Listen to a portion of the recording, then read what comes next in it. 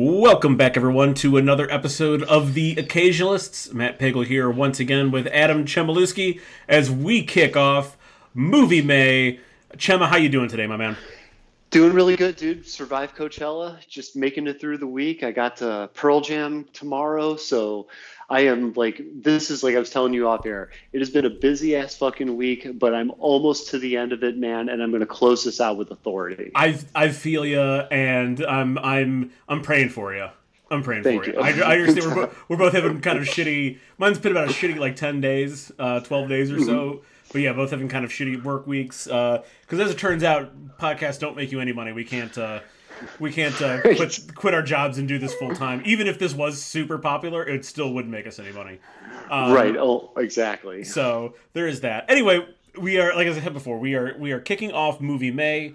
We are officially done with Chema's selections for the year, and now we're going to jump into. We're not actually, technically speaking, we're not to my selections yet. We always have Movie May that's just that is in ink, if you will, for our schedule every year. However, I did get to make the choice this year for our subject matter. As I did last year, but I just figured it would it would just make the most sense to go ahead and choose it this year. So last year we did a short film festival, and that was awesome. That went even better than I thought. And we both brought a lot of interesting stuff to the table. I would, I know you said it too, I would do another short film episode, period, at some point in time. Oh, easily, dude, without a doubt. And because of our short film festival, I am very excited for May 20th when Love, Death, and Robots Season 3 drops on Netflix. It'll be my, I think, fourth excuse to watch Netflix in the last couple months, so I'm pretty excited about that. And yeah, man, especially after what they did last year, I'm really excited to see what they got in line for this season. Same here. Excited for that. So we were I was kicking around some ideas for what we could do this year, and I mentioned to Chema potentially doing the best movie of the worst director or a terrible actor, kind of examine the what separates their best effort, be it a director, an actor's performance, could even be a writer, what separates their best performance from everything else that they do. And then similarly, maybe do one episode like that, then switch it and do an episode of these luminaries, and then what is their worst movie, what is their worst performance, whatever. Here's why I steered away from that. I was kind of worried that we would, on the one end of it, we would be be reviewing a Spielberg or a Tarantino movie. And while I have zero problem doing that, picking the worst Spielberg, picking the worst Tarantino movie, those are still miles and miles and miles better than even some mediocre movies. Yeah. In terms of just production, the way it's shot, the acting performances, the worst Spielberg movie is still better than what most directors have ever fucking made in their entire lives. Yeah, no, you make a really good point with that, and bringing even with the Tarantino in particular, I'm okay, so even what I would consider to be the bottom tier of his film stuff, it's still a glorious and Kill Bill 2 and everything. So Right. I mean, he's still got some really good shit there, and I don't really feel that fits to what we're going for with the episode. You know what I'm saying? Exactly. So Spielberg's and then it's weird because are we going to watch Josh Trank stuff? There's a lot of I guess there's a lot of room for some of the bad stuff, but you make a really good point about the big time directors and their bad movies and everything, you know. And then conversely, I also didn't want to make. I really thought about it, and I'm I don't want to watch again. Excuse me. I don't want to watch again an Uwe Boll movie at all. Yeah. I don't know if you're familiar.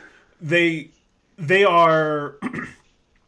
They're not. Well, I shouldn't say that they're not intentionally bad, because his more recent output, through the end of the 2000s into the 2010s, they were intentionally bad movies. But he makes movies that it's just every decision is the wrong decision. Right. And yeah. he doesn't shy away from. He's like, I don't know. I don't know how to explain it. They're bad in a way that's not even enjoyable for the most part. Yeah, I got you. No, I understand what you're saying, and like that doesn't sound enjoyable at all. It's not like like when I was thinking about it, I'm like, you could do like Paul W.S. Anderson. We could do Event Horizon because that is far and away his best movie, and that movie fucking fucks. That movie fucks. Still, I watched it 2 years ago. It's awesome. That's a great movie, but like, it's really when you talk about like these kind of directors that like, be it Paul W.S. Anderson, Uwe Boll, Josh Trank was a good one. There's another one someone else is gonna pop. The fucking the spoof movie guys. Seltzer and I can't think of what it is. They ended up going to write Chernobyl. So right, but like I don't know. I just didn't want to like wallow in that kind of stuff for too long either. It's like at the very least, like I want to have some fun, even if it's terrible. I want to have some fun watching it, and a lot of that experience I just know wouldn't be fun. No, dude, I totally understand what you're saying here. And like, we would have to do like multiple of those movies too, like it's like I almost couldn't just watch one Trank movie. I'd probably have to be exposed to like 3 of them and stuff for the sake of the conversation. And like, you're right. There's something about that where it's almost going to feel like a chore. And I even think that somewhere in there, we're not going to get the best like material out of ourselves because it's going to be kind of like draining. And then when the discussion comes around, it's just going to kind of turn into like a real big like shit on session with like, oh, well, at least they got the movie made. I'm happy for them, at the end of it. So exactly. Freiberg and Seltzer. Oh, Freiberg and Seltzer. Gotcha. But anyway, so I stayed away from all that, and I settled on doing a deep dive into B movies. And sort of how this is considered this like a quick, an abbreviated or an abridged history of the B movie, and what it's sort of like what the term denoted originally when they first began using it, and how we think of B movies now. And then we're gonna have a homework assignment, which I'll explain a little bit more at the end, where we obviously are gonna watch some B movies, and I guess generally review them how we how we would normally review any movie for Movie May. So we're gonna make a deep dive into the B movie, and I was kind of unsure about this when I started writing out the outline. I became more and more sure that this is going to be a pretty fun project for this month. Oh fuck yeah, dude! I'm ready to do it. All right. However, before we get into the history lesson, B movies are notoriously throughout time. The one thing that they kind of get, we'll get into this about the definition of a B movie, but one thing that has stayed true to B movies throughout time is they're very cheap to make. So Chema, if you were producing a film and you had $1,000 to hand out, to make a full length feature, so it's got to be longer than 40 minutes, as we learned from our short film festival. That's minimal length for a feature is 40 minutes. Which seems weird, but you got $1,000, 40 minutes of film at least. Who are you calling on to direct this movie? I am calling upon one of my all-time favorite directors in Kevin Smith, and this is largely attributed to the fact that he shot Clerks, which is a generational staple of people in our age bracket, for a mere $27,575 at a convenience store in Leonardo, New Jersey, that I've actually been to. The movie makes it look a lot bigger than it actually is. It does, yeah. Yes, it does. Oh my God, is that place small? And they don't sell alcohol too, which really fucking sucks because just the laws out there. It's the laws. Right. But yes, and the other thing too is that if this movie, I had $1,000 to make it, it's more than likely going to be very dialogue heavy, and Kevin Smith has just proven time and time and again that he can somehow jimble jamble 10 to 15 conversations about Star Wars, sex, weed, and maybe some other pop cultural comparison, and string them together into a coherent movie and everything. So that is by far and away my selection. I love this selection, and you know what? I feel like if Kevin Smith seems like the kind of guy, and I know he doesn't do a ton. He still directs, obviously, but he's not nearly as into. He's got his podcast and TV shows and all kinds of other shit. He's like a one man entertainment industry to himself. I think if Kevin Smith felt strongly enough about whatever it was that you wanted to get produced, that he would do it for $1,000. Oh yeah, that like that, he'd be like, all right, fine, that's what we're gonna do. Let's do it. Let's figure it out. Yeah, there's something about him, just personality-wise, that I feel is that this dude just like loves this industry and everything, and loves everything about entertainment. I mean, he's like, in terms of the podcast stuff. I mean, there's this point in time where it seemed like he was on like 20 different podcasts, repeatedly on 20 different podcasts and stuff. And like, he's still making movies. He's still doing TV stuff. It's just, I guess, the characters of like Jay and Silent Bob and some of the people in like the Kevin Smith universe are just, no longer his focal point and everything like that.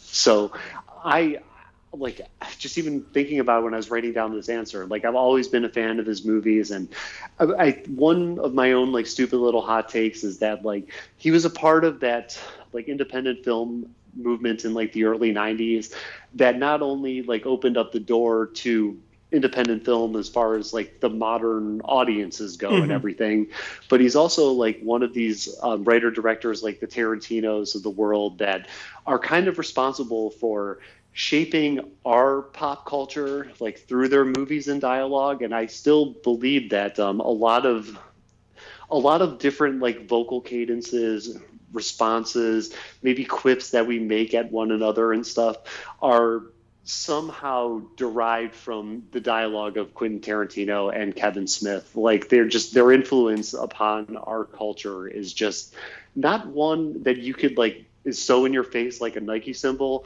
but like it is definitely something that I feel is felt. Yes, I would 100% agree with you there.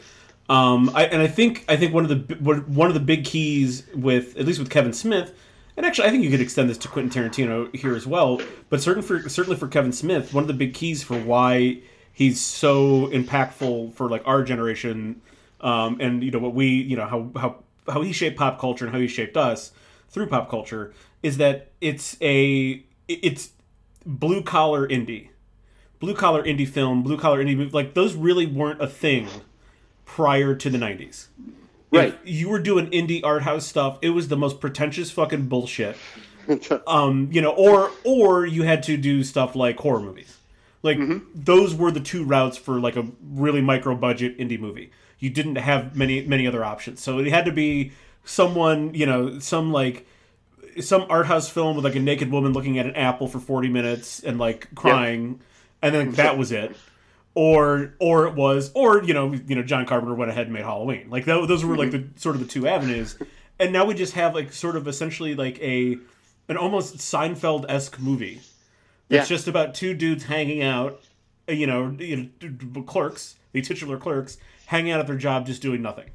Yeah, exactly. It's this perfect like slice of life to these things that I feel like I know that like our parents and stuff did like similar shit, you know what I'm saying? But like, as far as our generation goes, I mean, it's almost like they've captured walking around Macedonia Commons as kids, but they set it in a convenience store. That's exactly like what he did. And I still see a lot of his stuff today, maybe not so much on the TV front, but like if he's doing film stuff, like, I mean, I went to the theater to see Tusk when it came out. And like, I mean, I'm going to continue to see the movies that he makes. And like, it's just somebody that, like, I look online, he's lost a lot of weight. He's in such good health now. It's almost like having this kind of not blood related, but sort of like through the zeitgeist kind of relative that we've all kind of had in our lives over the years. And it's good to see that he's doing really good. It just makes me happy. He was just on Blank Check. And I would recommend his episode. Yes. It's really good. Yes, he was. Yes, you bet he was, definitely. What movie did they do again? It was A Simple Plan with Bill Paxton and Billy Bob and everything. Yep. That's right. It's actually one that I definitely post listening to that episode. I'm like, fuck, I got to revisit that. Like, really got to revisit that. Might even come up here. Who knows? Anyway,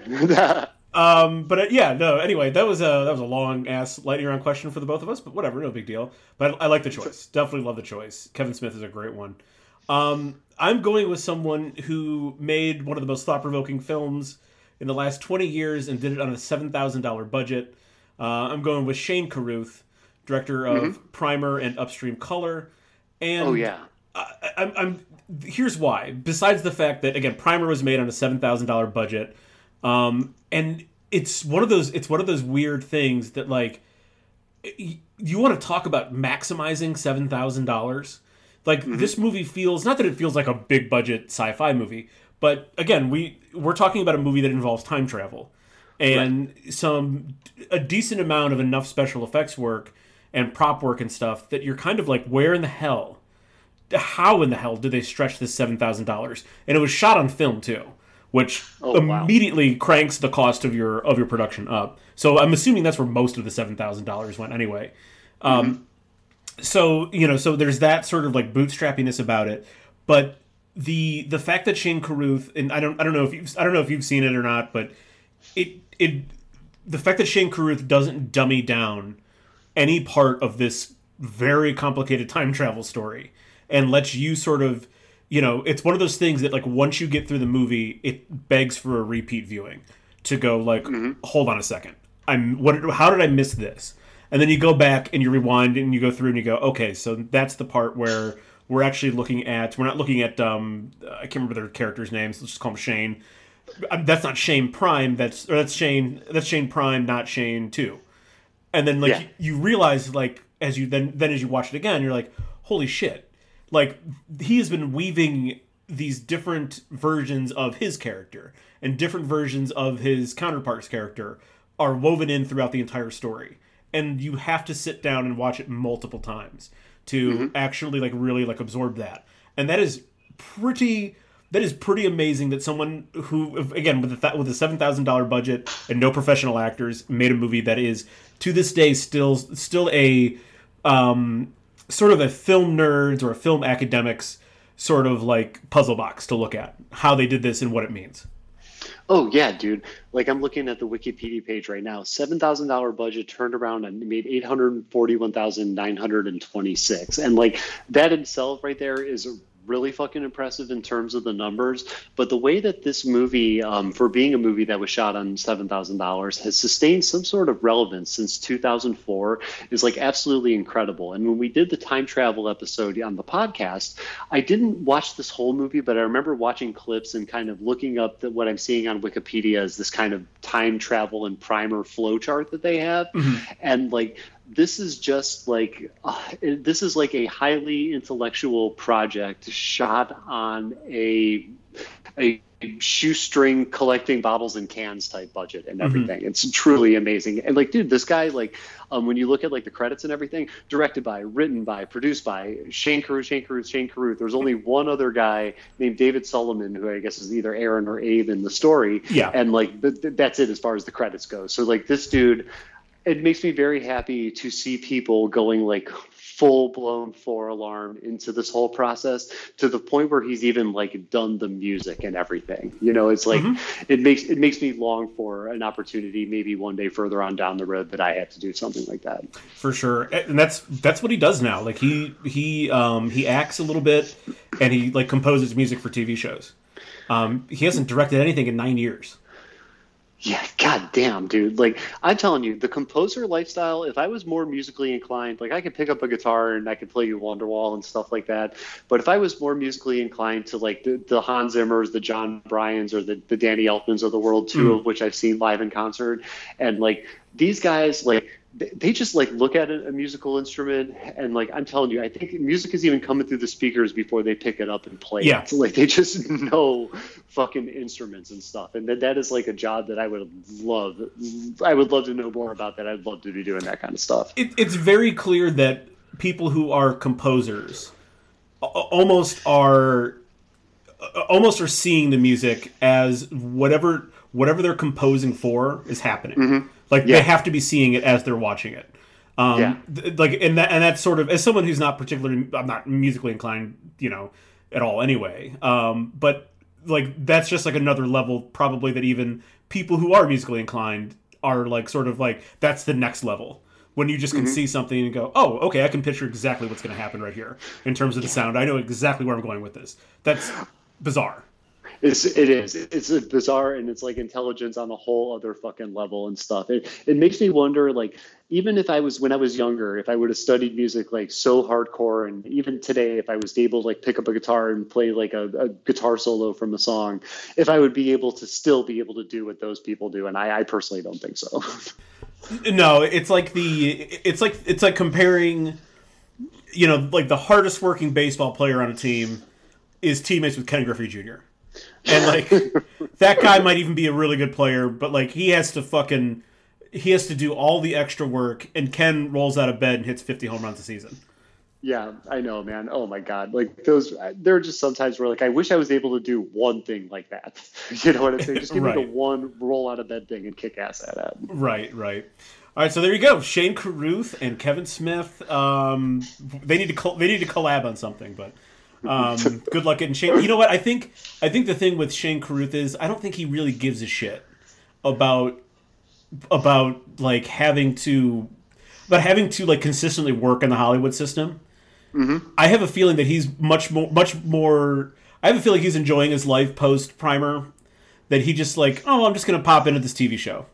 I'm just going to compose this. I'm just going to do. I'm going to direct an episode of this. That's it. Yeah, ultimate freedom, dude. That is the delight that we all should thrive to achieve. Yeah, absolutely. All right, so let's get into the B movie though. Let's get into the nitty gritty when we talk about B movies. And sort of before we kind of get into, we're gonna break this down sort of into eras that follow, like the classic movie eras that we're sort of familiar with. We're going to break it down like that, and don't worry, we're not going to get too logged into the minutia of it, but I do want to start off with sort of like what you think about, how you think about B movies before we get into the definitions of it, and then see if maybe some of your ideas have changed after going through this outline and everything. So, using some specific characteristics, how would you define a B movie for someone that is totally uninformed, not familiar with what we're talking about right now? Whew, man, might be a long question here to break down, dude. But it's a big one, but we'll go through it. And like, what's weird is like when I was writing down this answer, I was like, man, like how this, just even trying to explain it, I had to revise this a couple of times because I'd never actually vocalized this kind of stuff before. So to me, I view it as it's a feature that is reduced both in terms of production, like the physical process of making the product, mm-hmm. and the presentation, the final product itself. The B movie in terms of so like that is kind of like the general definition. Yeah. And then like if I'm going to break it down into some specific elements here, I feel that its appearance has a tendency of being very unfinished when compared to like a studio mm-hmm. presentation and everything. It's kind of the only way I can really explain it is just through kind of comparisons. But the appearance itself, like when you see a studio production, like everything just like it looks amazing. When you maybe watch a B movie production, they don't have like as sophisticated of cameras and everything. Right. So the cameras, like the minute that you like look at it, it becomes identifiable. Like it just because it looks less. It looks like less produced. Mm-hmm. It looks more unfinished than a Hollywood movie does. And like it doesn't necessarily have to be like in like modern times. It doesn't have to be like looking at like a handheld camera and stuff. Like there's all these like maybe color gradings that somehow maybe make it look like a B movie. I remember watching this movie called Clown that had this real like grayscale-esque color grading that I noticed in like certain indie films and stuff. They maybe try to make it look grayer and establish the tones through color and stuff like that. Mm-hmm. So that's one element of that. When it comes to the writing itself, this is the one that I feel is the one that is not so in your face. Like, obviously, like most good scripts, hopefully, are being made by the studio system, and there's also some that are not so good scripts that are being made by the studio system. Yeah. So I think when people think B movies, there's a certain connotation that like maybe like the script is bad, but I don't feel that is like a guarantee every single time. So like the writing still may be okay, but there's a good chance that it's not because it's because you're more than likely watching a B movie about something extremely unusual. But I feel that like writing is one of the things that you could still have good writing and still have it be a B movie. The last thing that I'll mention is when it comes to the actors, Since it's a B movie, you're not necessarily getting A-list talent. So when you're not getting A-list talent, there's probably a pretty good chance that you're not going to land a diamond in the rough. Not saying that it can't happen, but like the odds of you just all of a sudden pulling in the next Daniel Day-Lewis to be in a film about alien lawyers, the odds are very slim. So you're going to be stuck with an actor who maybe doesn't have as much experience or talent. And I feel that if you're going to go for one identifiable acting characteristic of a B movie, it is that the actor will often over and under act something, could be right at the same time, but there's a lot of over and under acting going on, which I feel takes away from the performance and thus makes a B production a little bit more visible. Gotcha. It's interesting as you go through this. It's like very clear that your idea of a B movie is rooted from the 1980s onward. It is, yes, exactly. Yeah. Because, like, I was to kind of add just one more quick additional thing. When I was trying to actually like explain this as best as I could, is that the idea of the B movie has shifted so fucking much throughout the course of time. Yep. And even as I was looking at the Wikipedia page for like the average budgets throughout the course of the last 50 years or so, like these budgets and everything have just like have jumped up so goddamn much that the lowest possible budget so like in the 90s, the average budget was $25 million. Well, as like, those budgets continue to grow, if you're on the tail end of the growing budget and $20 million is considered a B movie, like you could still do a lot of things really professionally with $20 million. But it still might have some B-movie characteristics. It might not. It may be fucking awesome and just a movie that cost $20,000 to make or $20 million to make. Right. So my initial like impression of B-movies is all rooted prior to like maybe even 1970 even. Yeah, I gotcha. And there's totally nothing wrong with that. It's just really interesting because even as I was like writing this out, I was just sort of like, man, this sort of breaks a lot of the conventions about like how I understand B movies, and we'll get into that in a minute. So I'll add to it some of the things that like that would immediately pop to mind anyway that you didn't quite hit on, but you got right there. These movies are almost always, because we're talking more simplistic scripts, because we're talking concepts that are a little bit like out there. These are always sci-fi movies, horror movies, some westerns. I mean, that's actually what it really what it starts off of. Westerns and comedies. You're very, very rarely going to see a B movie drama. There's just like you need more of a time investment, and like you mentioned, you need more of the, if you want to draw people into a 2-hour movie where like a couple is fighting over their dissolving marriage. You need to do better in terms of the actors that are going to be in it, because like they have to do a bulk of the work. They have to do so much work to make the characters believable and to make the performances believable. If you're talking like a shootout in an alley with two different alien species, who the fuck cares who's getting shot as the it doesn't matter. That's what everyone's there to see. So there's that kind of stuff. And I think one of the things that is definitely becomes more apparent in the 80s, probably starts in the 70s, is that everything, even when a movie is supposed to be a little bit more serious, they're still very campy. There's this element of camp that even when we're talking about like, a psychopathic murderer on the loose in the desert Southwest, like there's still sort of intentional and unintentional comedy built into it. It's just very campy. Oh yeah, dude. No, I completely get what you're saying. You make a great point about the drama thing, and somewhere in my notes I have a sentence like that. And there is literally no point in making a B drama movie. Like absolutely not. None. And I noticed that they exist. I mean, there are stuff playing film festivals throughout the country that that is a drama.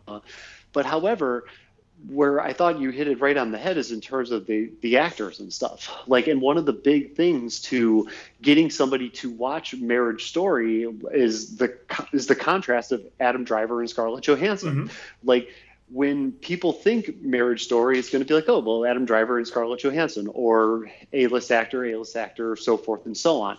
Those are the type of things, like those names, that's the kind of shit that like draws people in, because if you are like a moviegoer, even somebody who maybe is a hardcore film enthusiast, if you are seeing two movies that are both about a divorce, and one happens to have people you heard of and the other one is just like the B movie, you're going to go with like the people that you've heard of. It's just that is just how it goes. Now, if you're in the same situation where it's like a sci-fi movie, I feel that the playing field is a little bit more level. Like if I'm on Netflix and I'm in between two movies and one has stars and the other one doesn't, but looks really fucking weird, I'm more than likely going to be prompted or at least interested enough to consider watching the weird non-famous people movie. Right. Like I'm something that like came to mind was like a movie like Dead Snow, about like these Nazi zombies that were like frozen in Austria and have been let loose on a ski resort. Like that's so fucking absurd. What would Adam Driver elevate that movie? No. Doesn't matter what part he plays, he wouldn't elevate that movie. And I don't care. I want to see fucking Nazis kill people and then get their heads chopped off. Yeah, exactly, dude. Like, that movie has got such a unique concept that, like, it could be your favorite actor ever in that movie, and it may not improve it and stuff. And, like, right. I know that everybody says, like, yeah, like, it's all about the characters and stuff. And, like, I'll give people that sentence in certain regards, like obviously in a drama or in like a maybe like a Wes Anderson movie. Yes, it is all about the characters. But if you're doing the Nazis frozen and through time over Austria on the ski resort, like the characters just have to be good. They don't have to be great, because the premise is so weird and unusual and on the stronger side. Actually, that is a very strong premise. That premise might kind of compensate for any shortcomings in terms of the writings of the characters. All you have to do with a concept like that, just make sure the characters are... You give us enough information about them that we will care when the zombies chew their faces off. Right, exactly. Just make them likable. Give their one bad guy, to have some contrast amongst the humans and stuff, and that's it. Make them characters. Let them all want something, and let something stand in their way, and not all of them make it through. Right, exactly. So, how about some of the people that are associated with the B movie industry that come to mind, just off the top of your head? Okay, so my first one. This is a legend in B movies. Roger Corman, by far and away. The fucking man. This guy, the man. Yes, exactly. As Wikipedia dubs him, the Pope of pop cinema. Still alive at 96 years old, too. He was producing stuff very recently. Yes, he was. Oh, yeah, you bet, dude. Yeah. So, at 96 years old, he was from Detroit, Michigan, which fucking giving a shout out to the Rust Belt here. There you go. Love when people come from the Rust Belt. He started making movies in 1954, and he had 3 movies come out that year. One is Highway Dragnet, The Monster from the Ocean Floor, and The Fast and the Furious, believe it or not, all came out in the same year. He has gone on Vin Diesel is in that movie. Right. In case anyone's wondering. And he still looks the same way still as looks he does good today. Yeah.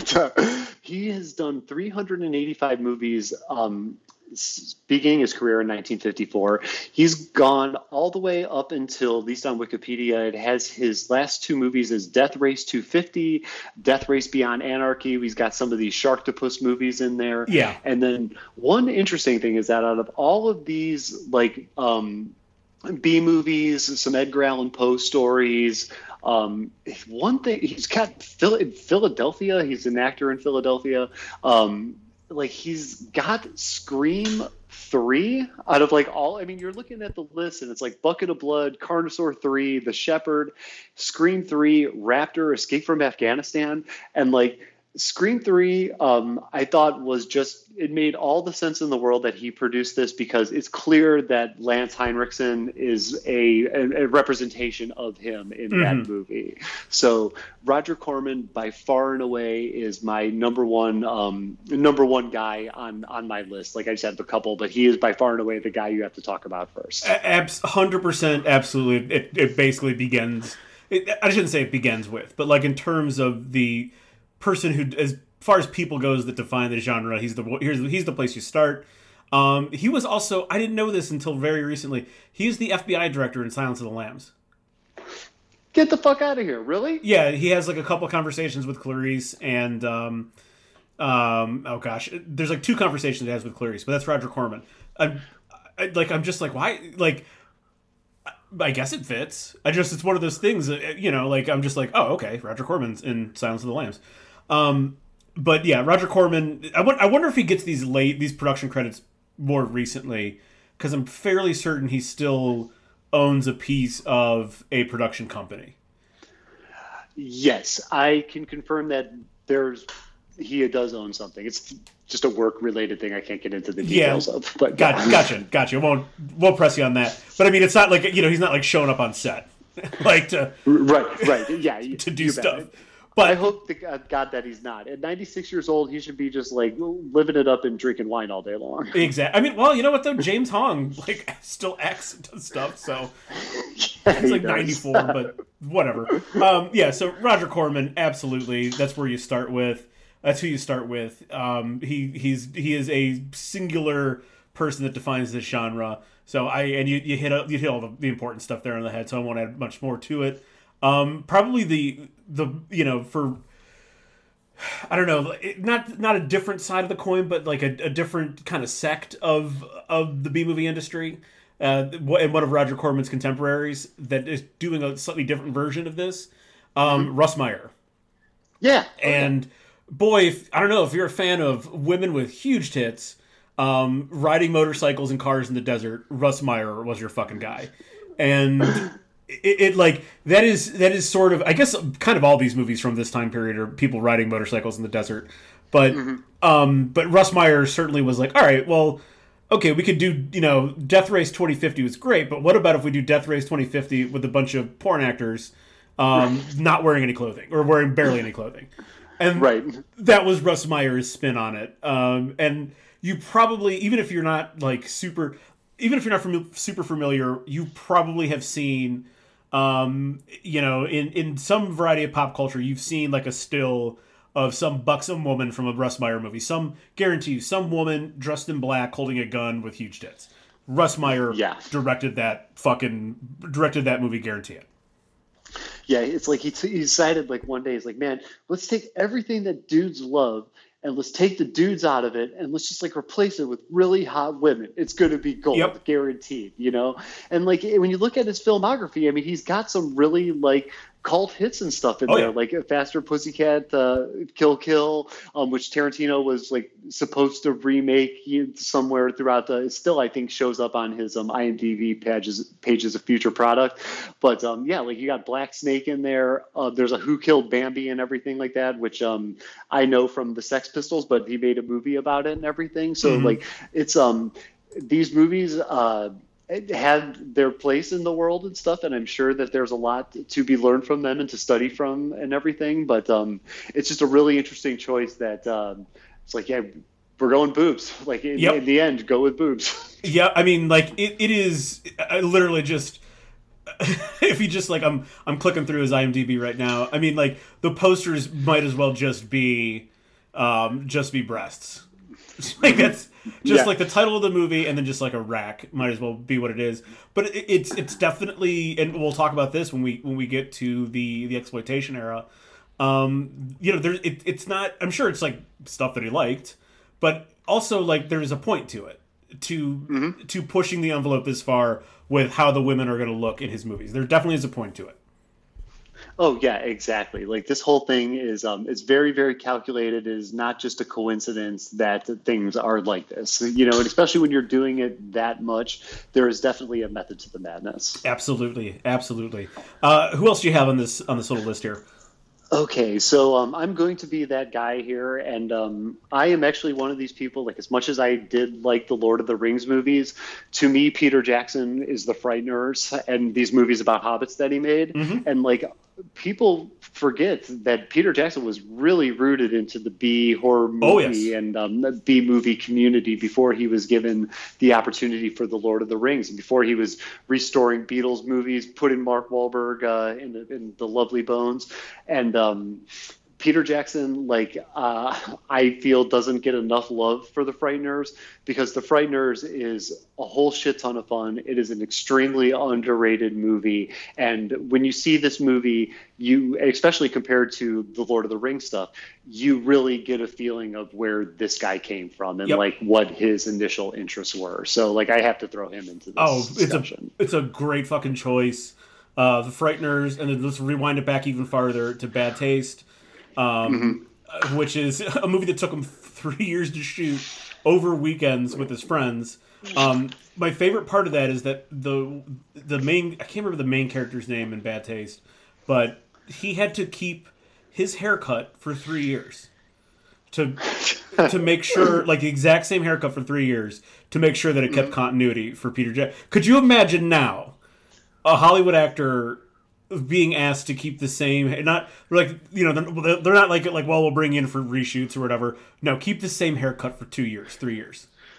That's how long Jared it's Leto going to would take. go insane. Jared Yeah. Leto would go fucking nuts, dude. Like, he's probably changing his hair color, his hairstyle right now. Yeah, it's fucking crazy. And then my first Peter Jackson film was Dead Alive, or it also gets called Brain Dead sometimes.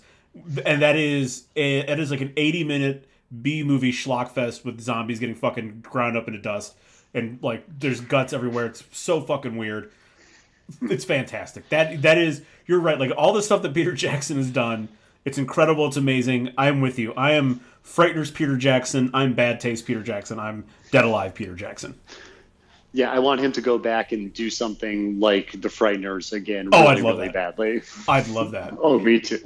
Great choice, and I'm going to go in a very similar direction. Someone with a large handful of blockbusters under their belt, but their roots are very firmly in B movies, and he's made no bones about like this is what he's doing. Sam Raimi.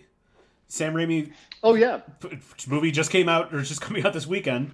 Doctor Strange and the Multiverse of Madness. But to me, he is Evil Dead. He is Evil Dead 2, the whole Evil Dead franchise. He's Darkman. Like, that's Sam Raimi to me. That will always be Sam Raimi to me. And I still maintain that he made the best Spider-Man movie. Oh, Spider-Man 1 is fucking fantastic. That movie fucking It is so fucks. goddamn good. I remember it came out during our like senior cut day and stuff like that. We had to go to the movie theater for the Vivian Vargas slideshow and stuff.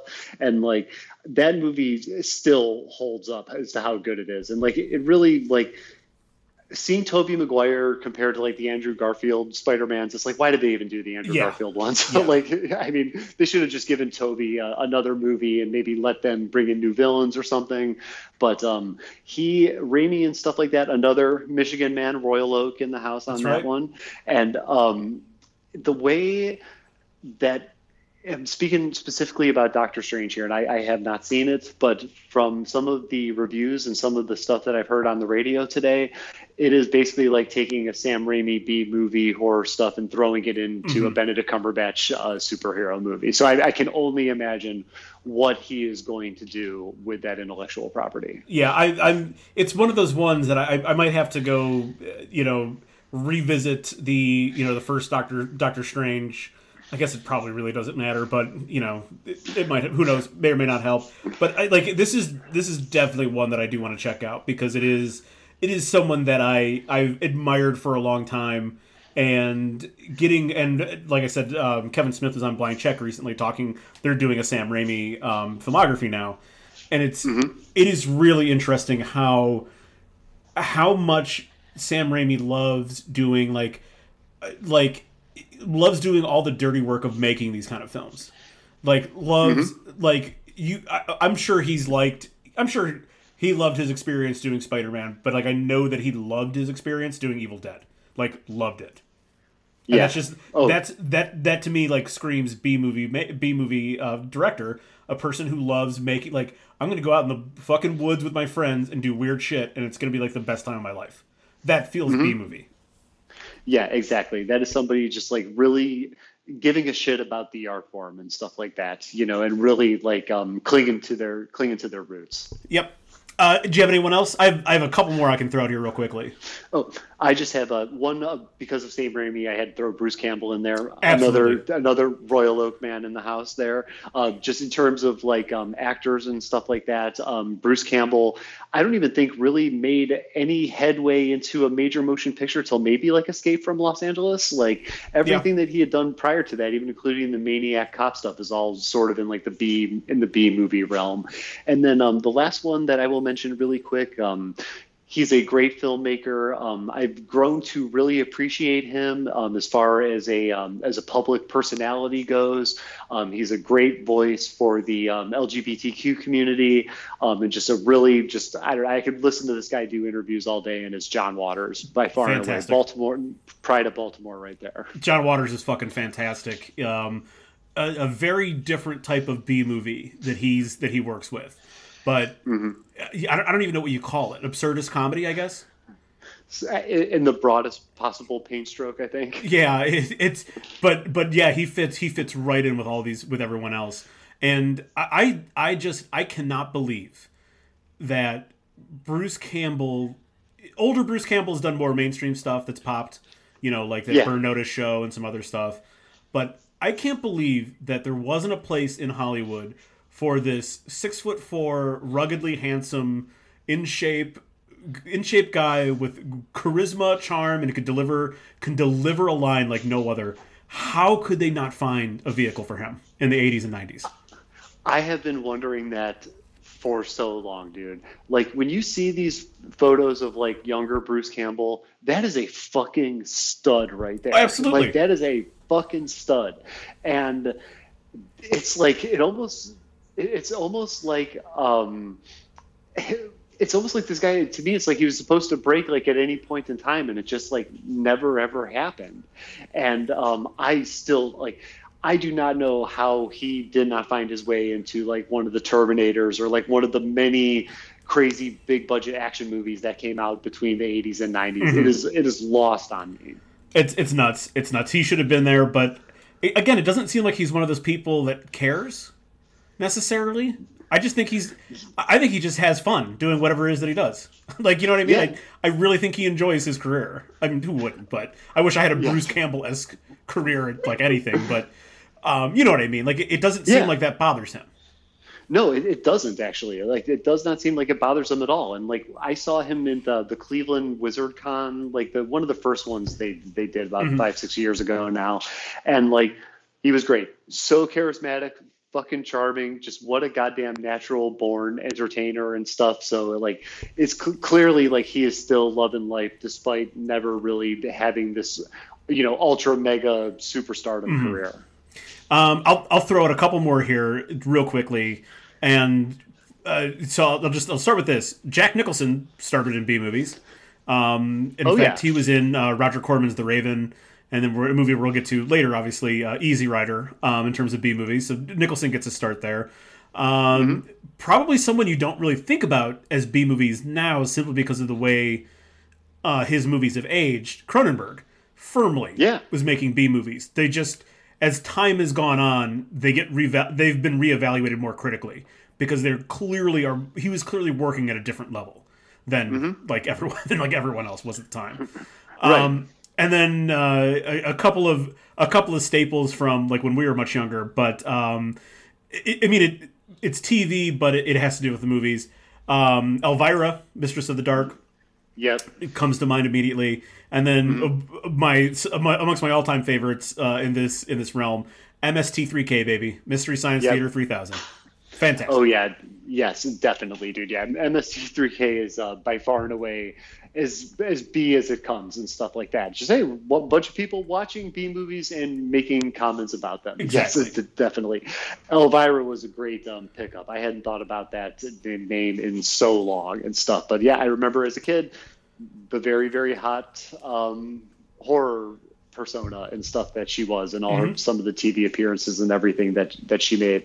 And yeah, dude, you're right. Like, I was just checking the Nicholson filmography and everything, and he's got a lot of freaking B movies in there. And you're right. Like, he did the Raven and stuff. He did Roger Corman's The Terror and everything. Yep. And like these first like couple movies that he's done, like did a version of Little Shop of Horrors, Studs, Lawn Again, The Broken Land, Thunder Island, Fight the Fury, Backdoor Hell. Like, definitely sounds like B movie territory. Yep, exactly. And it's really, again, Easy Rider makes Hopper, Fonda, and Nicholson pop, obviously, but I mean, that was. There's no way that they thought when they made Easy Rider that was going to be like what it was. It should have just been another B movie for all of you, but we'll get into that a little bit later. So, what do you think are some of the disadvantages of working in the B movie realm?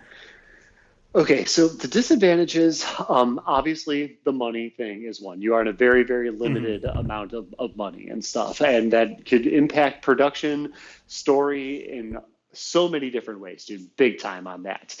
Another disadvantage that I feel is a disadvantage is it's kind of rooted in exactly how much time a filmmaker wants to spend in the B movie world.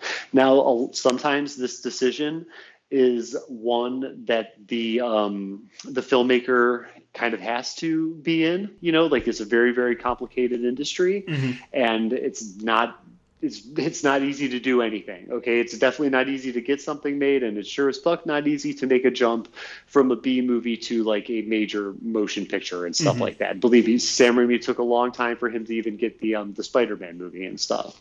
So I feel that a major disadvantage is sort of like some of the connotations that come with B movies, and depending on how long somebody spends in this realm, you kind of work yourself into like, hey, this is B movie guy.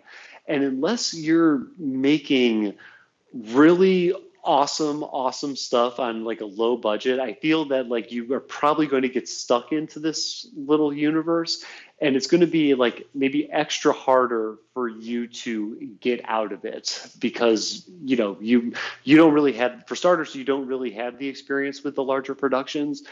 You also don't really have experience like turning an Aaron Sorkin script into something that a product that like a lot of people see.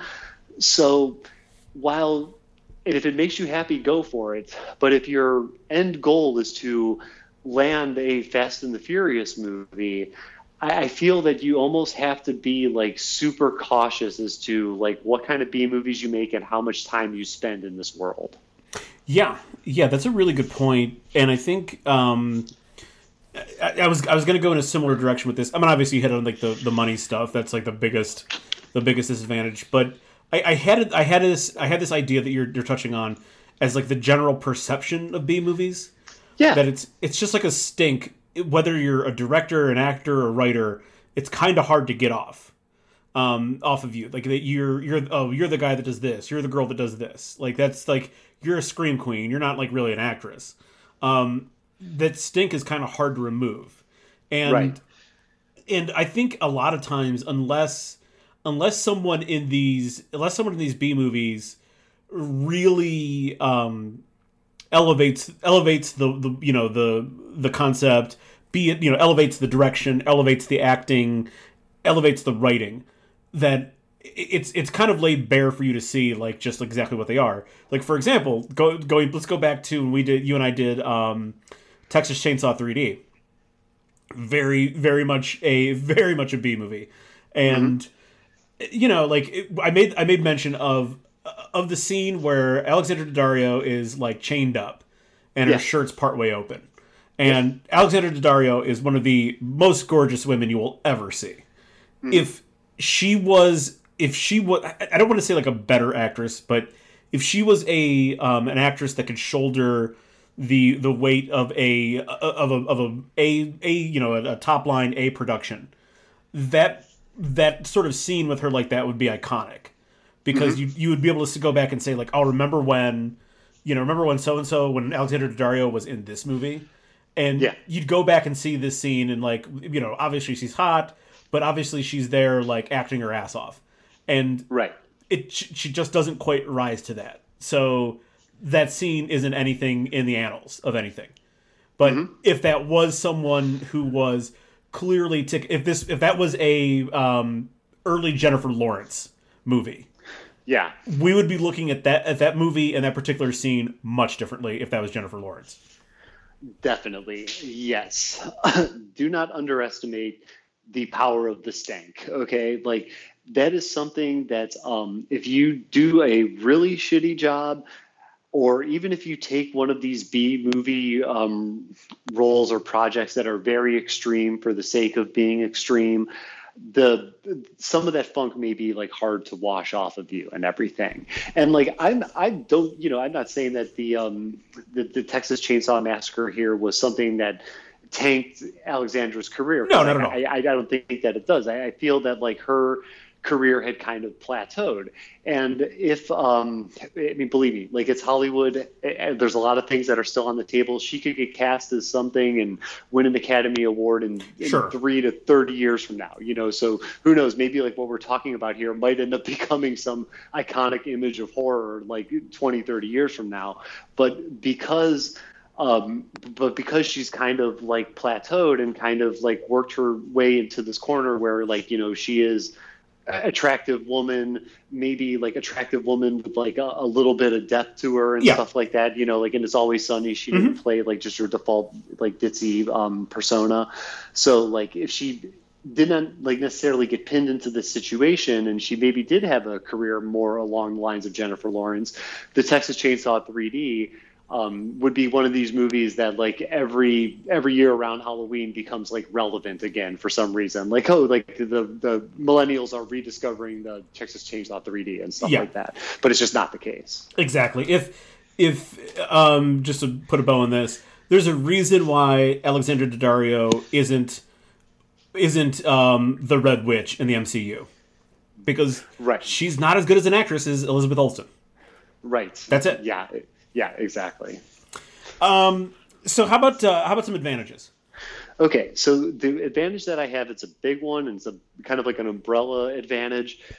Creative freedom. Yep. Like when you're making B movies, you don't have a lot of restrictions on. You might not even have a studio breathing down your neck. Or hey, the studio that you're going to might just be some guy in an office somewhere that wrote a check and you never see him again and stuff. So because the B movie industry does not have to be accountable for the same kind of dollars and cents that the non-B movie film industry has to account for, that means you could basically do whatever the hell you want. And that's how we end up getting names of movies like Monsters from the Floor of the Ocean and It's the Faster Pussycat Kill Kill. So that creative freedom kind of really lets you do whatever the hell you want to do. Exactly. That I just put it down as creatives get more creative control. The directors, the actor, everyone, the people doing set design, prop work, they probably get a lot more creative control over the things they're doing. Because you're right, there's, a movie that now, it's a little bit different now, which we'll obviously get to. But if someone wrote me and you, a $5 million check for a movie, I can't imagine that they're going to send someone from the studio to look at the dailies, to sit in and see what we're doing. Go over. They don't care. They didn't give us a lot of money, so they clearly don't care. We're going to be able to do whatever we want. The creators get more creative control. It also I think because again I think this is sort of kind of comes back to the idea of like necessity being the mother of invention.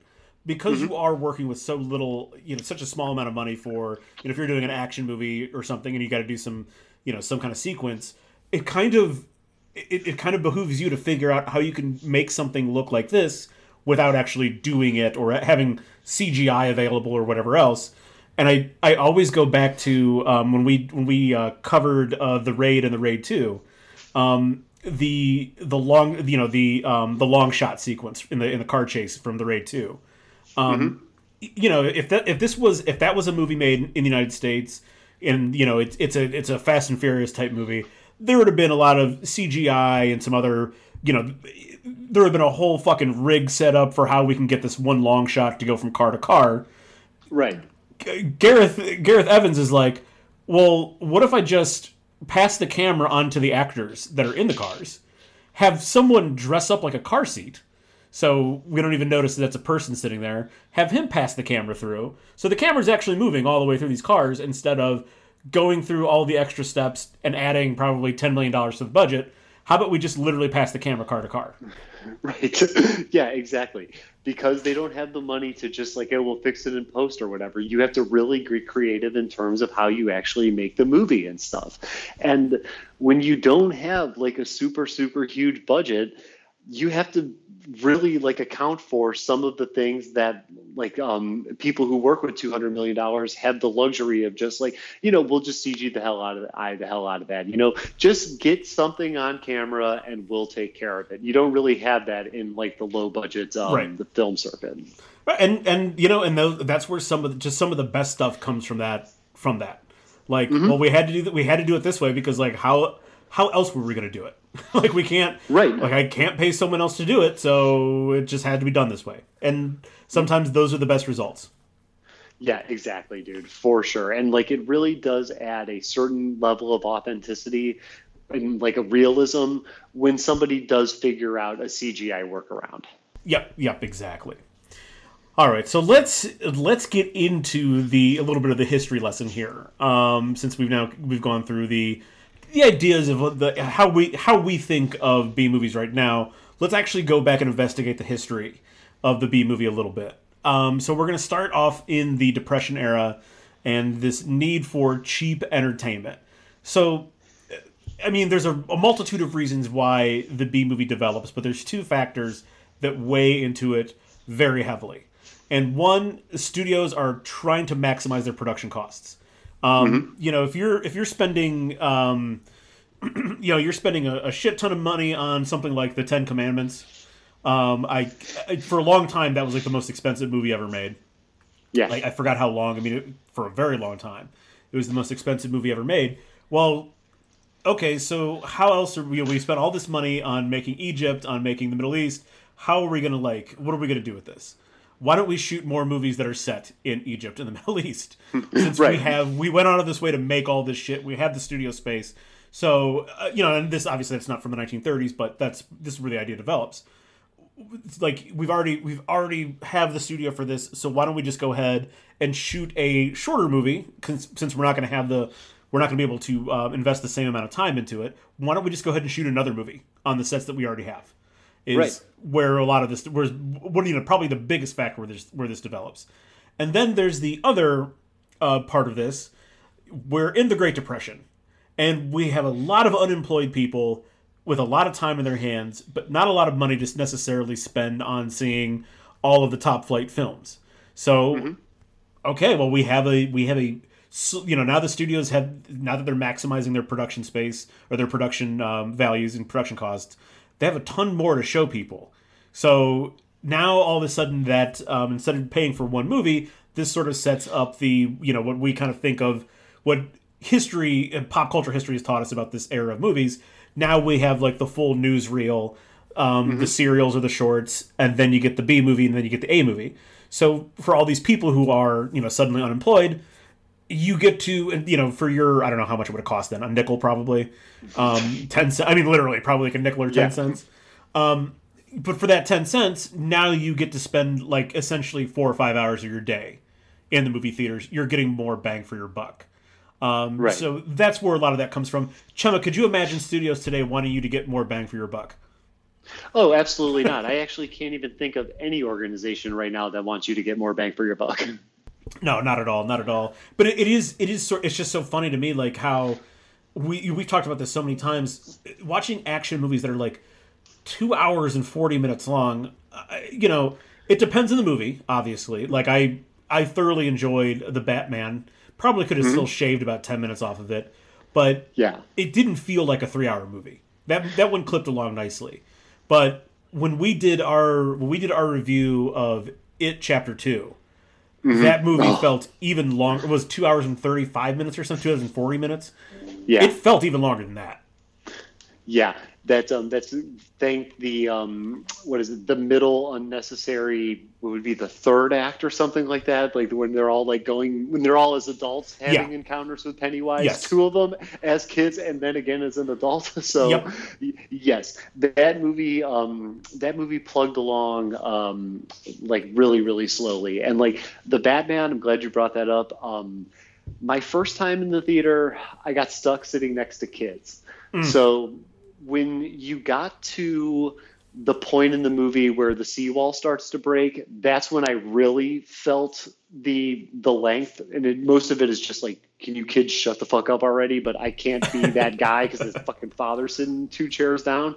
But when I rewatched it on HBO, it seriously felt like so fast. Like the movie the second time around was a completely different viewing experience in the positives. And then I loved it the first time too. Oh yeah, for sure.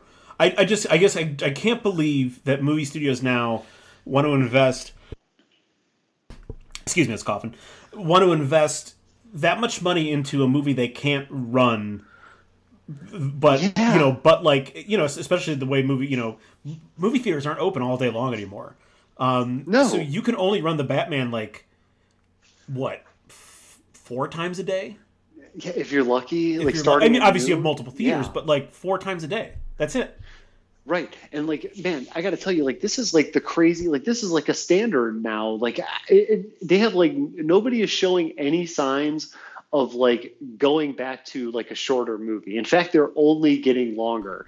And it just really shows and demonstrates the beauty of Joker, where you were able to make a movie like that for way less money than you would for a lot of these, especially the Marvel stuff. And one that wasn't 2.5 hours long, and they did it, and it was amazing. And it's like, God, guys, go back to this a little bit. Like, at some point in time, even for being the biggest fan of a movie that one could possibly be, 3.5 hours in the theater is not something that not something that I almost feel like I have to prepare for it. Like I have to like get it in my mind that I'm going to be in the theater for 3 hours. I have to get in my mind that like I will see the outside again at 7:00 at night or whatever the hell time it is.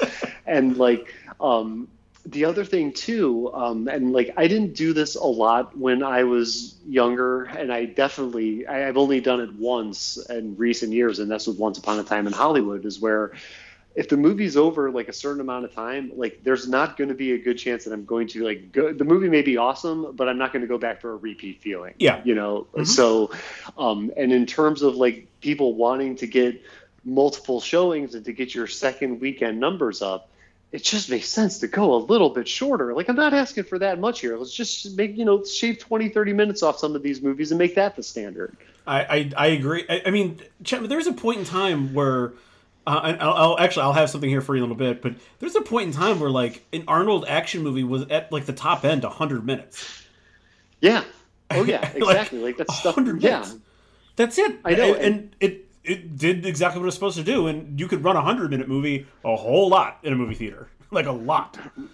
Right. Oh my God. And like when I'm looking at the outline here, and just to think that at this point in time, like they had newsreels and then like the shorts and the serials and stuff tapped onto it too. Like you'd never get that shit today, which but like you don't have to have it because the movie's 3 hours. The movie's 3 hours, and at least my coming attractions for the Batman were close to 20 minutes. Yes. Did you see it in the Cinemark theater? Yes.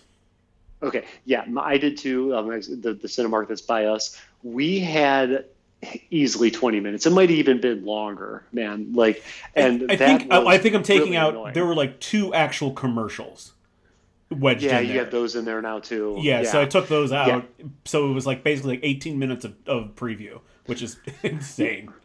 Which, for movies that I either already saw the trailer for or did not give a flying fuck about in any way, shape, or form. Yeah, and, like, I got to tell you, there's this theater chain out here called ArcLight, and I think there might be an ArcLight in Orange, in, like, that new shopping center that they built in Orange, Ohio. I think you're correct, yes. So, like, this theater chain out here is one of the more expensive theater chains. And when Jess and I went to see BlacKkKlansman there, and I dropped, like, something like 30 plus, 35 plus for tickets. I was like, whoa. And then when we get into the movie theater, they had 3 trailers. And I was like, I almost like it took me worth it. Yeah, I was like, holy shit! Like we actually like they make beer, ArcLight brews their own beer. Like we're drinking like the ArcLight beer at like $15 a beer and stuff. I get in there. It was the trailer for Michael Moore's most recent movie and like 2 like sort of indie flicks, and they were right on into the movie. I like literally had to do like a double take, and I'm like, did they mess up or something? Like, did somebody just forget to like run the trailers? But but it was awesome, and like I was like, well, that's how it should be done, especially because things are on the internet now. Yeah, exactly. So this also at this point in time, the way studios negotiated with their movies and with the movie theaters, they got like a fixed rate for their B movies, and basically this guaranteed that every single B movie was going to be profitable for the studio. So we have the Depression. We have this need for the studios to go ahead and try to maximize their production costs. And then at the other end of this, basically because of the way they're negotiating their A movies, their B movies are guaranteed to make money for them. So like this is like a perfect storm of how from the Depression and heading into the Gold Age of Hollywood, the B movie really becomes more than just like an add-on. This is like really where it does become something. It morphs into something more interesting, basically. Yeah, dude, of course. And like when you are set up and you're stacking the deck in your favor so you succeed every single time, you're going to be giving audiences more exposure to these types of movies. Not everybody's going to like them, but there's going to be enough people seeing them to garner some kind of attention and a demand for more. Absolutely. So that unless you have anything to add there, that takes us out of the Depression and the era of super cheap entertainment. Do you have anything else there? I do not. Let's go right on into the Golden Age. The Golden Age of Hollywood, the 1930s. Really, it kind of extends to the 60s, but for this particular for the B movie, the Golden Age of Hollywood goes from the 1930s to the 1950s. And Chum, I have, instead of just laying this out flat, I got some trivia for you that'll Very sort nice. of help kind of place like what how the B movie is changing at this point in time. So like I said, so just keep that last point in mind about the fixed rate, that basically B movies were guaranteed to make a profit. So Chumma, this is for this question, this relates just to the 1930s, but you can extrapolate from how the industry was going from this question. What percentage of films produced in the 1930s were considered B movies? Percentage of movies. I'll give you a 5% buffer either way. Oh, okay, cool. I will say 42%. 42%. That's your final answer. Final answer. Incorrect, Chumma. The correct answer for all the movies that were produced in the 1930s, 75% were B movies. 4,000 films were B movies. And it's one of those things like I always make that joke. I always make this joke when you and I talk about sports, and I talk about sports with anyone, especially football. We always get like pissed off when the Browns don't run the ball enough. I mean, you have 2 of the best running backs in the NFL turn around and hand the ball, and big deal. You only gain 3 yards this play, but guess what? You won't go broke making a profit. I always come back to that. 3 yards is still 3 positive yards. It's better than an incompletion or no yards. Right. So with these B movies, even if they're only turning over, let's say, a movie costs $10,000 or $20,000 to make, and it makes back $40,000. Well, it's a profit. And if you keep making a profit, you will not go broke. So even though these films aren't, I'm sure at this point in time, this is when there were some B movies that really broke out and had like, brought in some significant dollars. But for the most part, these movies weren't like, they weren't how, it wasn't like Halloween, on a $300,000 budget making back like $80 million or something. Right. But for the most part, these movies are making back more than enough money to fund themselves and then fund the next B movie. And if you're a studio, double down. Let's make more of these, because these are, you might make, as I found out during the research, some of these B movies, even if they're not like massively successful, 2 or 3 of them basically offset a loss from like some A movie that they made that bombed.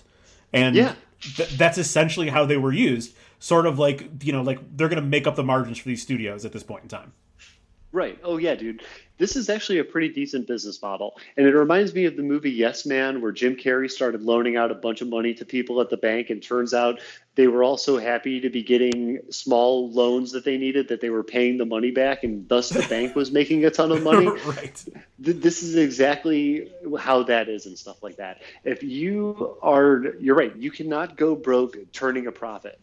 And when you are, a machine and taking these movies that are costing not all that much to make, turning them out, and they are making money, a couple of these things, you're right, may make up for a movie that totally tanks. And like, who would have ever thought like a studio may be saved by, Amazon Zombies 4, you know what I'm saying? Right. Or they because of the way that this business model is and stuff. And I got to say that it's actually not bad. It's pretty fucking decent of a business model. And in terms of like anything that's going on in the world today, I mean, maybe like the Nollywood film industry, which is very, very, very internal. I mean, like when we get into the mockbusters and stuff like that, and like where you could buy those, like in Nollywood, you're basically like shooting a movie, cutting it, printing out some DVDs and selling them at the market and stuff like that. So,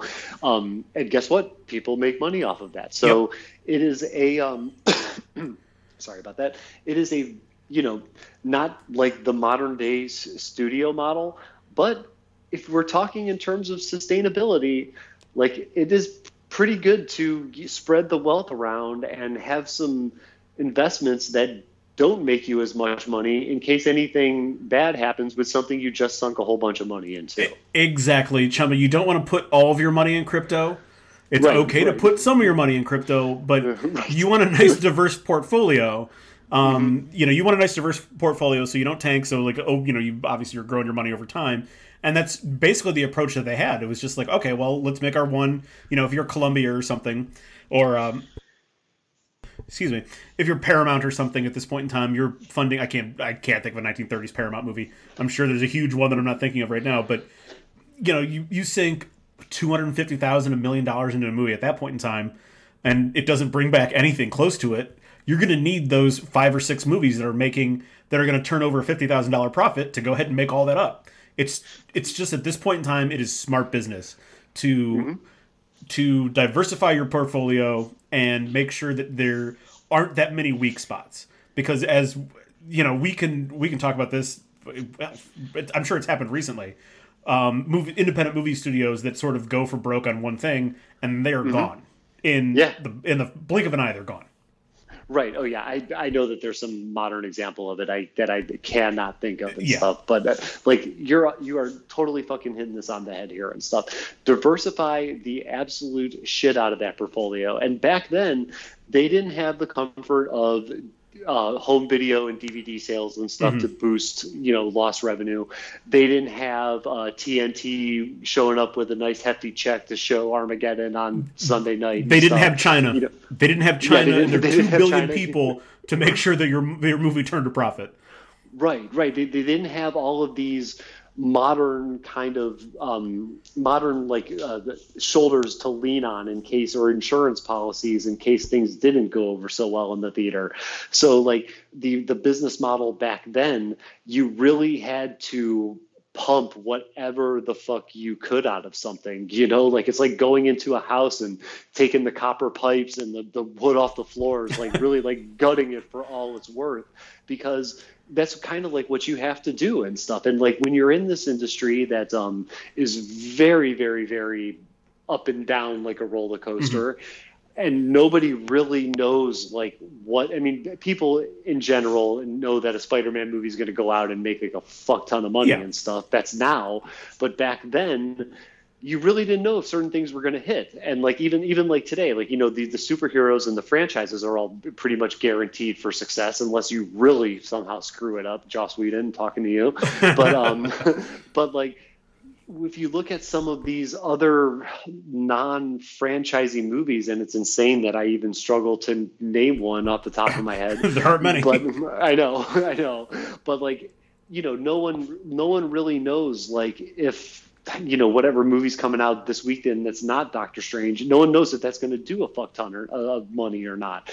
So, and especially back then where there weren't as many theaters, I mean, there's just like a lot of things to consider here. So like these people back then really had to be creative and be smart and be resourceful about how they spent the money and how they managed to make the money back. And like this fixed rate idea, that we were talking about before, like that's like a great thing. Like, if you're going to do something that's guaranteed to make money, like why not do it and do it often? Mm-hmm. Exactly. You would be stupid not to. Another trivia question here for you, Chema. And this is going to get into sort of like what really defined the genre in the B movie. I guess it's not really a genre, but the B movie industry at this period of time. What was the gimmick of the wildly popular 1938 Oater movie? And an Oater movie has anything to do with horses. Of the 1938 Oater movie, The Terror of Tiny Town. What was the gimmick?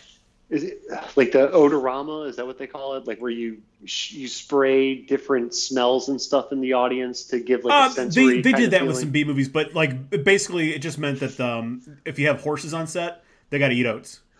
Oh, interesting. So is it odor? Oh, yeah, oater. Oater.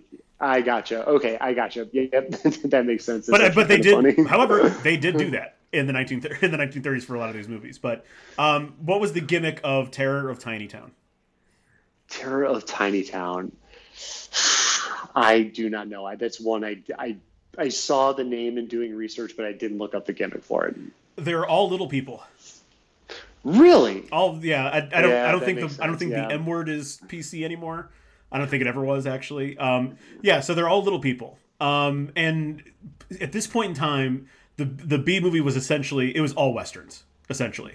The Westerns were popular anyway. So if you're going to go ahead and make Westerns, you have the set for as many as you want to make. So they kind of became a little bit more outlandish with what they were doing with the Westerns to make them stand out. So, hey, why not have a bunch of professional little people come on and kind of, I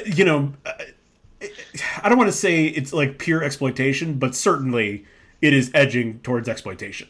When you name your movie The Terror of Tiny Town and there's going to be a bunch of little people in it.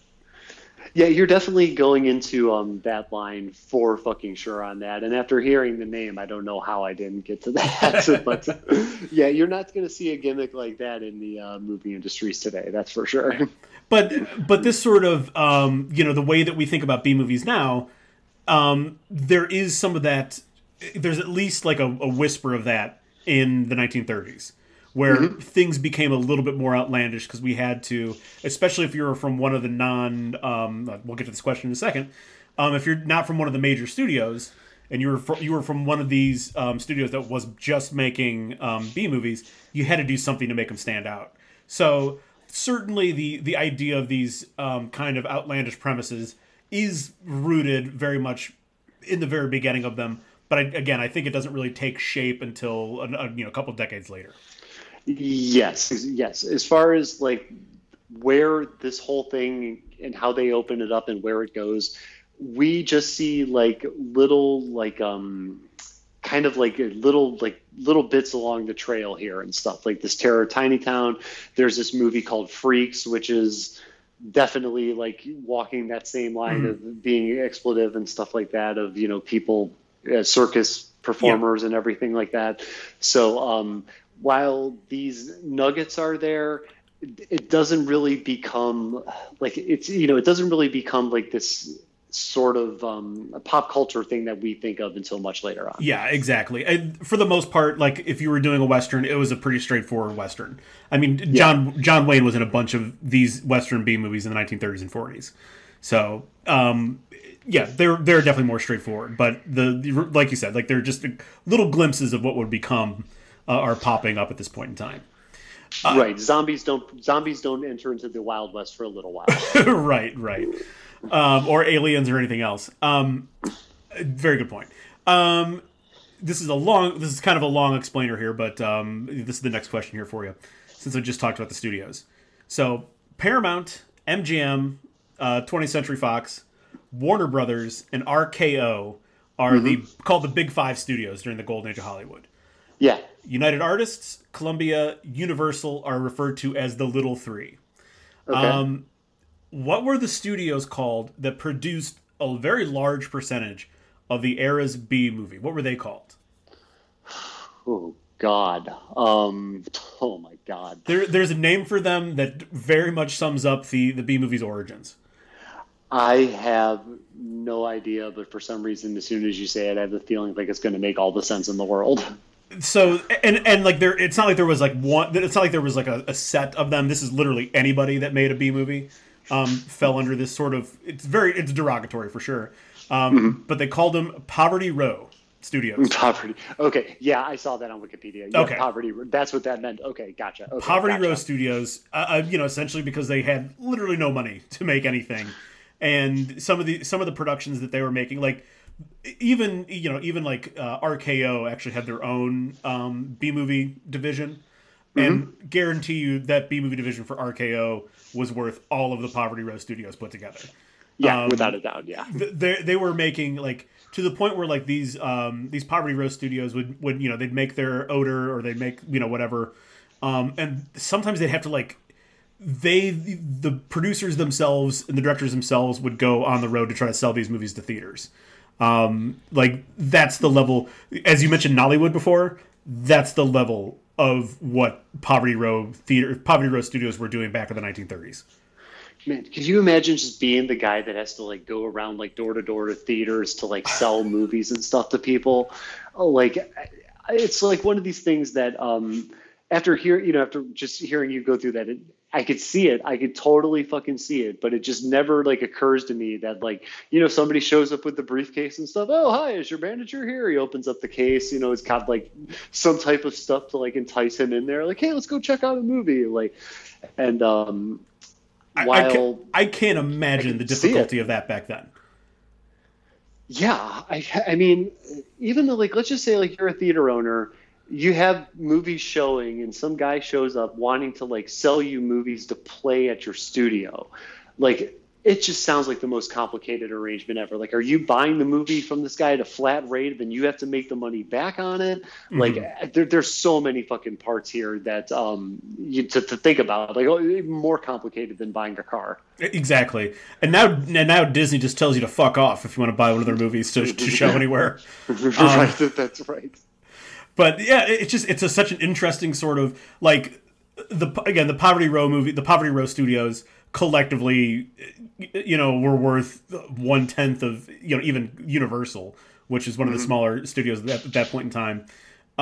But it's just very interesting that there's this whole like, you want to talk about bootstrapping? Could you imagine being the producer of a movie and then like driving to Kansas to sell it to some theaters in Wichita? Oh my God, I know, like selling it to those conservative Christian theater owners and stuff like that are out there. Like, yeah, we're not interested in your Amazon vampire movie. Get out of here. Yeah, it's just a very interesting point in time for this. So this is something that kind of I guess this is where like the idea of the B movie is very different at this point in time. So like, even though productions were less expensive, I wouldn't call them cheap. In fact, like a lot of the major studios, if they had their own B movie division, or if they were like in touch with either, Columbia or Universal or whomever, or even the Poverty Row Studios, they were like they would watch their movies and go, okay, whoever did the set design on this, we're bringing them in because that set looks much better than a fucking $5,000 set. Right. So it really wasn't necessarily that they were cheap.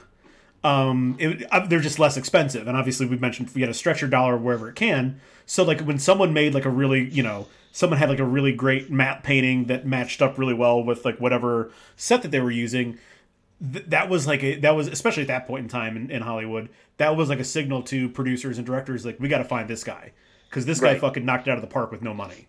So yeah. So like less expensive, but not necessarily cheaper. Yeah, there's nothing about this industry that is cheap. Everything, it costs money to fucking do anything. Standard permits to shoot in LA for 10 days. The permits go for 10 days. Are $600 just for the permit, And what you have to get this permit, it costs you like so much more. Like in terms of like insurance, with COVID still being COVID, there's all these different protocols that you have to take, which cost you money and stuff to invest in and everything. And then also you have to pay the people to not only like work on your set, but also to like administer everything and do all this stuff. Well, there's all this kind of, man, there's just like so much that goes into just getting the permit alone, just being able to like walk down the street with a camera and have the cops and not tell you to go home. There's a lot of money that goes into that. Right. Yeah. It's nuts, dude. It's nuts how, I mean, and I'm sure even then it had, even then there was certain expenses that it had, but like, and I'm sure that's where all their money went, was into like paying the right permits and stuff. And then it's like, all right, we got $400 for sets. Yeah, good luck. Right. Right. I know. And it just shows that even back then, that like the business is still a business and stuff, like as much as people, and like, I get lost in this stuff too sometimes, where like, you're looking at a movie that's done really, really well and you're just like, my fucking God, that's art. But underneath that art, it is still a fucking business in there. And like these businesses have to make money and they have to be able to continue to make products. And some of the ways that they do it, whether it's hiring the guy who took $300 and made it look like a $30,000 set, or negotiating all kinds of crazy rates. Like, I mean, there's just the business side of this is just so interesting. I mean, there's shit that goes on here that just does not go on in other businesses. You're absolutely right. You're absolutely right. That's how the lawyers in Hollywood keep themselves employed. Yeah, exactly. So, just real quickly here, before we wrap up this section here, I just want to give you the average duration of a movie. From like the top two from like the big five, and then like some of the shorter movies from the Poverty Row studios. So MGM at this point in time, their average movie length was 88 minutes. Okay, which is hard to believe. Paramount comes in actually quite a bit underneath that, 76 minutes. Jesus. Average length of the movie. When you get to the Poverty Row, excuse me. When you get to the Poverty Row studios, Republic, 63 minutes. Average movie, like 63 minutes. Wow. Monogram Pictures, 60 minutes. Jeez. That's insane. My God. Yeah. Like, that is really fucking insane. Like, Republic Pictures, like, I know, that is, like, the default straight-to-video, like, production company and stuff. Like, when I've seen that logo so many goddamn times. And I don't know if I'm guessing it's not the same Republic, but I know who you're talking about. Yeah. Okay. Gotcha. Yeah. Like the fact that 1 hour, 63 minutes is like your average running time, that it is almost like you are speaking like a foreign language to me right now. Like there are TV shows and episodes that go, yeah, exactly. And like they're going in there and like that is the freaking movie. Like it makes me wonder, like if I was to travel back in time, like what I would personally feel like sitting in the theater and watching that after being conditioned to longer movies for over the last like 10, 15 years. That is a good question. I think about that too, but then I kind of unintentionally seek out movies that end up being shorter. And I really enjoy not like feeling like I have to strap in for the duration, even if I'm at home. Like I kind of enjoy like, all right, so it's 80 minutes, which means I probably only have to, might not even have to get up to pee. Probably have to like get a new drink once, and that's it. Right. Like when I watched the Snyder cut of the Justice League, I was like in my head like planning out. I'm like, all right, what am I going to eat? When am I going to go to the bathroom? I'm going to idly check my phone at some point. I have to. This movie's so fucking long. Like I have to like plan how I'm going to watch it. When a movie's like 84 minutes, I'll just sit down and watch it. It won't take long. No big deal. Oh yeah, that's dinner time. By the time you're done getting dinner and just like relaxing after work and stuff, like that is the duration of that movie and stuff. Yep. That's 80 minutes right there. Yep. And that's 80 minutes. You watch the movie and then it's on to something else. And like, dude, like think about it this way too. Like if you were to go see that movie in the theater, you would be, even if you had 20 minutes of trailers, you're still coming in like right around underneath 2 hours as far as being in the theater total time. I know that's crazy. It's crazy. It just, I'm not saying that every movie needs to be short, But like there are movies that are clearly they just drag for so long. I do not need 3-hour action movies. I just don't. There's no reason for them to be that long at all. Right. Yeah, we basically don't need to drift into the plus 2 hours for action, horror, none of that stuff. No. Not at all.